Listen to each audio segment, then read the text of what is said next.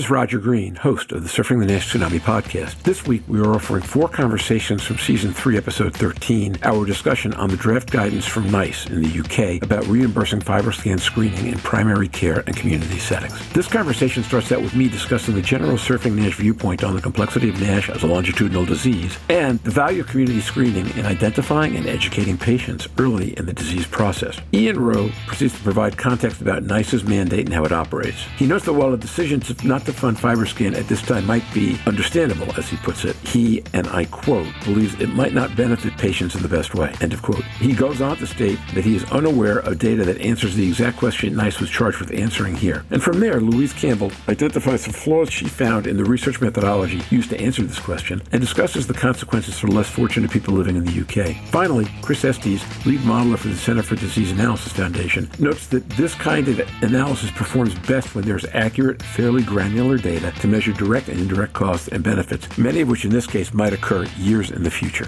While on one level this discussion is entirely about the UK, the issues are universal, even if the solutions are somewhat country-specific. Every health payer in the world, public and private, will face some version of what we discuss here over the next few years. So sit back, listen, enjoy, learn, and when you're done, join the dialogue on our LinkedIn and Facebook discussion groups.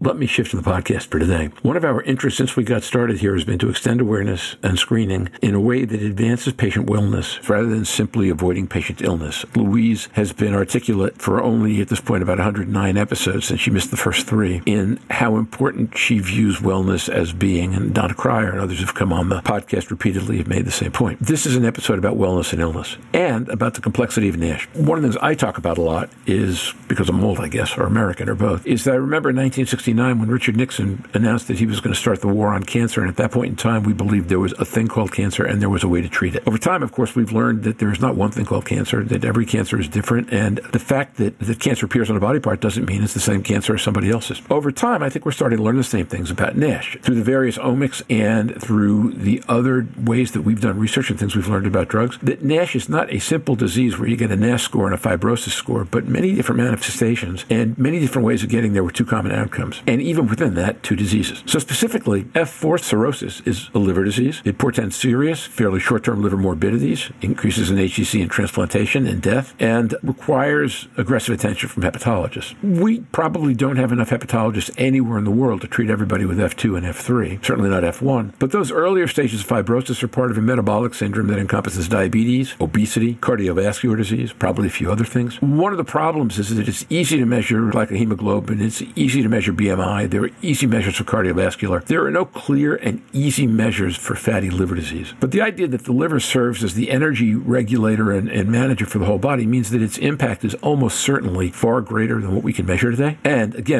certainly, more than simply an after effect of obesity or a knock-on from diabetes. And even earlier than that, the simple presence of fatty liver was demonstrated to predict outcomes in patients with COVID-19. That and the pancreas being the only 2 organs shown to be able to do so. That's not that COVID-19 affected the liver, it's that how much fatty liver you had affected your response to COVID-19. So, against that backdrop, we have NICE issuing a month ago draft guidance on the use of FibroScan in community settings in the UK. Now, the comment period runs through March 9th, and we're going to be talking about this episode. But the key conclusion in the draft guidance is, and I'm going to read this, using FibroScan to assess liver fibrosis or cirrhosis for adults in primary or community care has potential to provide significant patient and healthcare system benefits. However, there is not enough certainty to recommend it as a clinically effective and cost-saving option for routine use. They then go on to talk about the need to do more research on where that might go. What we've done today is to convene a group of people who collectively, I think, are really well equipped to explore that full statement and the recommendation from different perspectives and talk about what it means, what it tells us, and what other ways NICE might want to think about things in the statement. We will post the NICE statement on the website with all of the episode briefings so that you can get after it if you want to. But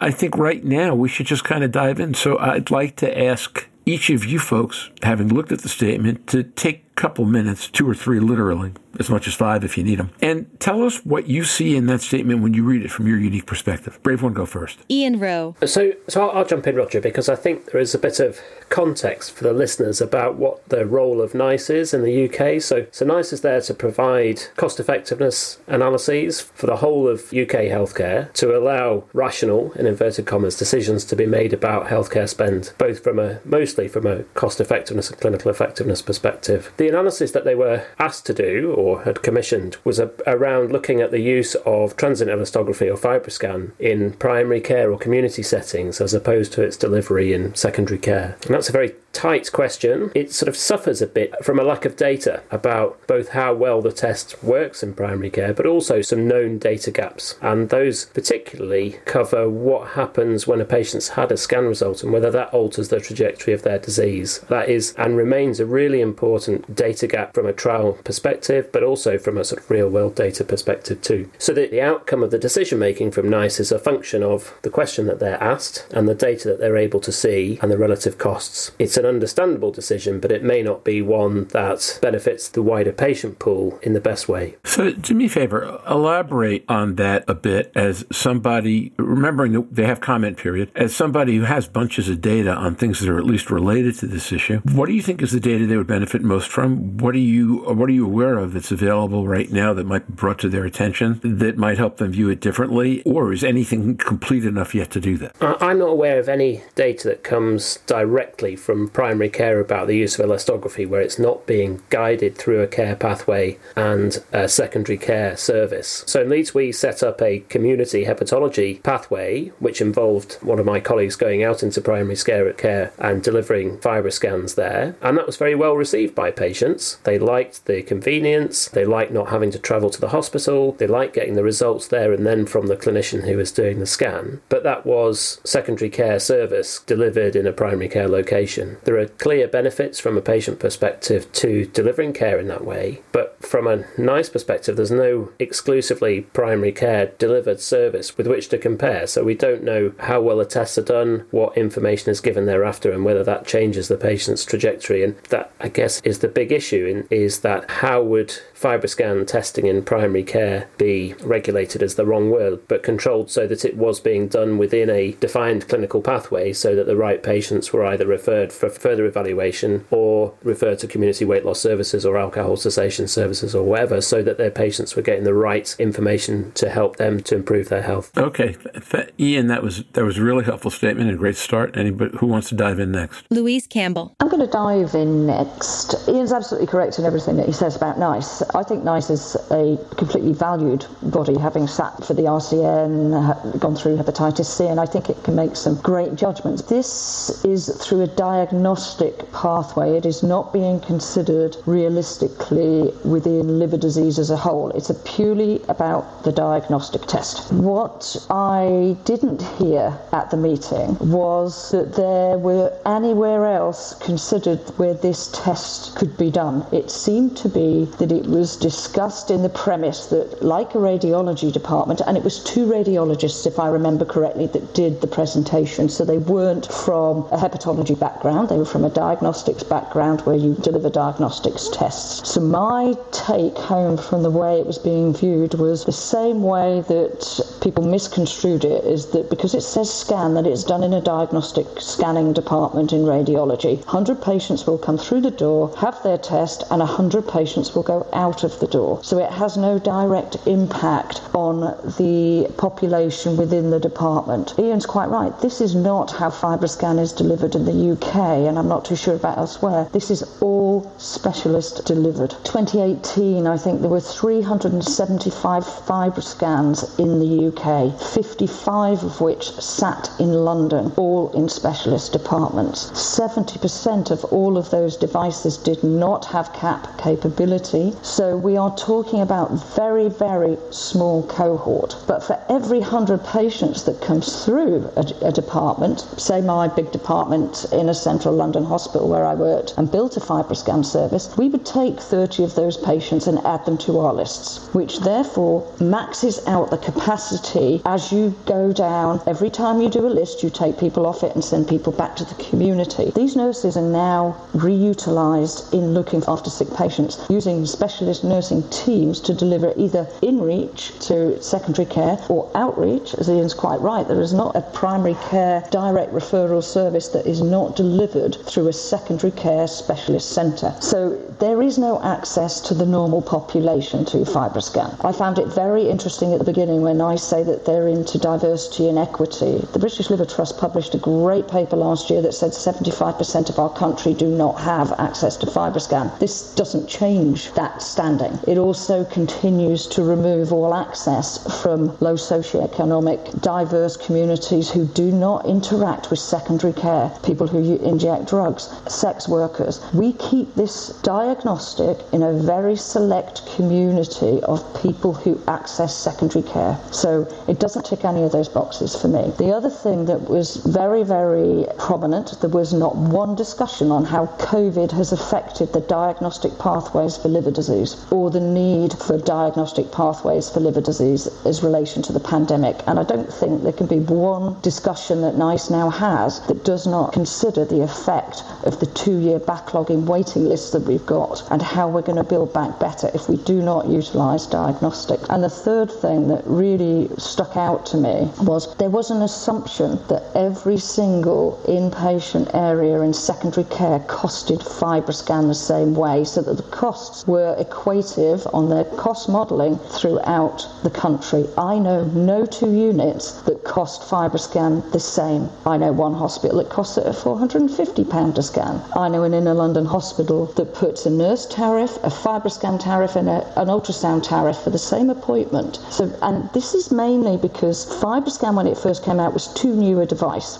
and it was never costed through HRG4. There was never a pathway developed for it, so every single hospital had to develop their own way to get money in on it. Their cost modelling never considered the fact that nobody costs it the same. So therefore you cannot do a cost model if that's the case. If you are a secondary care department, and we did outreach into drug and alcohol services, but if I have one nurse sitting there all day who does 2 scans, that makes that scan way more expensive than doing it in a secondary care location. That's just basic economics. So to say that it was more expensive in the community than it was in a secondary care, it's the same units providing it. But the one thing we remove when we do access in primary care is remove the £209 tariff that every single patient in my hospital had to pay, or CCGs had to pay, to even get the request for a FibroScan, which is where bringing it into the community removes that tariff, and it's only applied then to the people who really need it. That wasn't discussed. Neither was the discussion of